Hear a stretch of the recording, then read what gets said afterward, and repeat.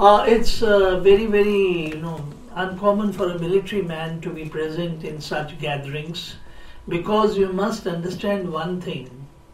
Whatever be the case, a nation has various components and the armed forces form a very major component. I think nobody understood this better than Subhash Chandra Bose. Just a few days ago, I had a great discussion. I had to write an article on transformation of the Indian Army. So, a professor who has been also an army major, if I may say, and then a professor in Pune University with 9,000 students who have gone through under him, asked me who are the transformational leaders of the world. Now, he named two straight away, Mahatma Gandhi and Martin Luther King Jr. So then I said, what about Subhash Bose? Well, he said he's a transactional leader. Now, transactional leader means somebody sitting in a shop. I go to a shopkeeper and say, please give me 2 kilos of sugar. And he straight away says 50 rupees. I say 40 rupees. That is the transaction. Say we have many transactional leaders. Subhash Bose was definitely not a transaction. He transformed. Say Professor Taloskar brought out clearly how the Gadar movement, how then even Mrs. Kaul brought out how Captain Mohan Singh, all of them failed. They failed in the transformation process where Subhash Bose succeeded. So according to me, he was a transformational leader. Right. Now I'll point out a few issues, which will merit attention. Please, you have to understand firstly the country where you are in. Now India is a heaven on this earth. I, as an army person, always realized that every millimeter of ground is extremely important. We all know how difficult it is for us to get a house in our own country. So, in India today, if you tell me that in this very cold weather of Delhi, please sleep on the footpath and report to ICHR in the dress I am doing, believe me, I can do it. Now you'll ask me how? All that I need is, I need a little cover. The cover is provided by railway stations, many car parking sheds. There are many toilets available, and these are available right from Subhash Bose's days, where I can do my shave and my morning ablutions and report. You can't do this in London. You can't do this in Europe. You can't do it in the United States. I have visited all the 7 continents of the world, and let me tell you, so therefore nobody will leave your country once they conquer. They will either stay. The only way to get them out, and this Subhash Bose realized, please realize it, he realized after going through Europe, you can keep preaching your peace and all these lovely things, they will be heard. They are like prayers to God. They may be answered, they may not be answered. But you want somebody to leave India, let me tell you, once he has come in it, it's extremely difficult. The first person who really started invading India, I was told, was the Dutch East Indian Company. Now, since I'm just back from Amsterdam in the United States, I was surprised to realize that there was a king in Kerala who defeated the Dutch Navy when they approached. Such was the defeat that after that the Dutch Navy, the Dutch East India Company just failed. And this is what gives the British East India Company an opportunity to come to India. And they, I can assure you, would have never left unless militarily they were removed. Now, next thing that I want to tell you is, it's very important to understand the psychology of the European psychology. I did a formal course and I got the Bofors gun into India. I was in Sweden for 4 months. Let me tell you, what the Europeans think and what we think are entirely different. I think Bose understood it very well. He interacted with everybody, as my preceding speakers, Germany, Italy. Now there was also many other things which I don't want to say, but he was very clear about one thing. Britain is not going to leave India. Come what may, nobody would leave this heaven and go away. There's the last thing that you would do. My son is an American citizen today. 100 times he has told me, why don't you come and live with us? We have a house, we have got everything, we have got the world with us. Let me assure you, the comforts which I enjoy at 66 years, I don't enjoy it in any country in this world. So why should the Britishers like to live? For what reason? Now, this is an assessment. This is not an emotional, judgment which I am giving. They would leave under compulsion. He came to this, and that too, this compulsion has to be by military action.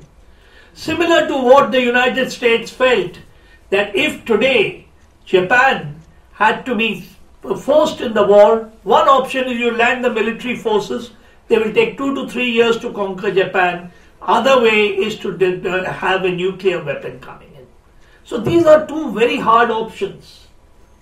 Now, all this has been vindicated by Prime Minister Attlee's, discourse with Governor Justice P.B. Chakraborty later on, after giving you what is known as a transfer of power. You really were not given independence, really. If you go through the documents, you were given at best a transfer of power. Now, if you look at it, Bose is the only man whom I have come across who has formed concepts and theories without undergoing military training. I was in a seminar in Kolkata and all his relations were present. I asked them, and I asked specifically to a niece of Subhash Chandra Bose, she was a professor, and I asked her, you have seen him. Did he undergo any sort of training? So one relation said he was a voracious reader. Now, anybody can be a voracious reader. Even today, a person who has not done any, as people have said, I have done these PhD and all these things. I definitely did it, and I underwent it despite professors telling me, you are a general of the army, why do you need to do it? But I know it is needed because unless you get that academic bent of mind. Bose is the first and only person. I asked this even to General G.D. Bakshi, whom you heard yesterday. Please tell me one person who has done strategy. Now, when we talk about strategy, military strategy, we talk of Clausewitz, we talk of Basil Lillard, we talk of Sun Tzu. They were all soldiers. They were taught the basics of military training. Without knowing the basics, he decides to take on the biggest superpower at that time, Britain. From where does he learn the strategic art? Next, he also decides to get Japan to agree.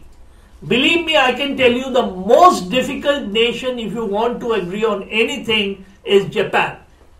All of you who have interacted closely with the Japanese, I live in Gurgaon and I have so many Japanese over there.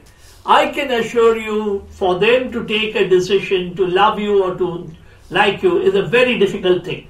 Professor spoke about the Gadar movement. I think it was a very, very great movement. But the point is, neither Mohan Singh nor Rajbihari Bose were leaders. Now, what is a leader? Please tell me if anybody can say. Like last night, there was an announcement. And there was an euphoria in a particular group. I do not want to say what it was. It was because someone felt that somebody could lead an organization.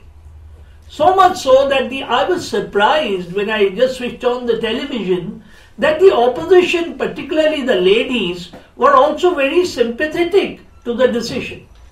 Now this is what is leadership.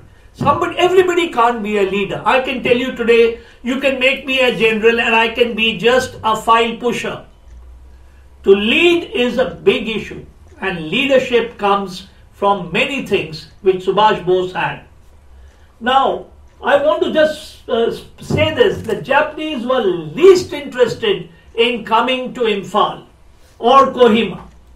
They were already happy with what they had captured. Why going for more? Bose persuaded Terauchi as well as what you call the Japanese Prime Minister Tojo. The Japanese Prime Minister Tojo could not be convinced even by the Japanese. He alone, I do not know what charisma Bose would be having to convince such difficult people. And they finally said, okay, we will attack this region. But it is logistically very difficult. So they posted a commander called Mutaguchi. Mutaguchi was a ferocious commander who could take on this task. And here we fought one of the bloodiest battles.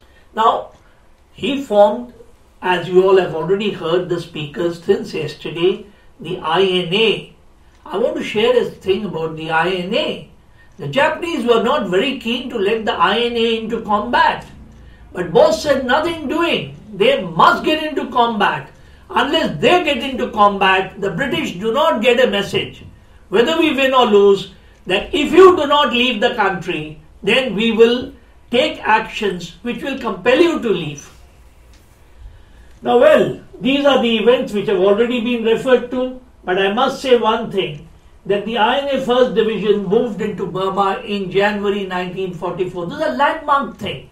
Well, the Japanese, really agreed to it with great difficulty. But hats off to the Japanese, hats off to Bose.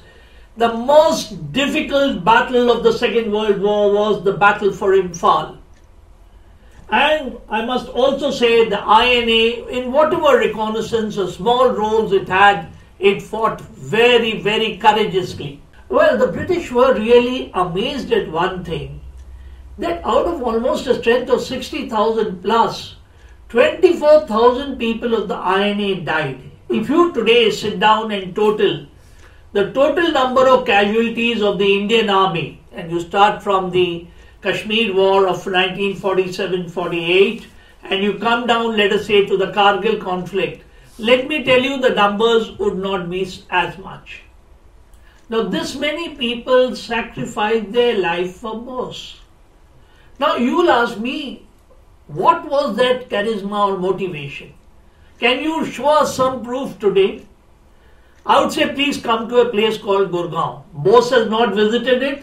I don't think even Chandrakumar Bose, who was here yesterday, has visited Gurgaon. Today in Gurgaon, there is one Subhash Nagar. There is a Subhash Chowk.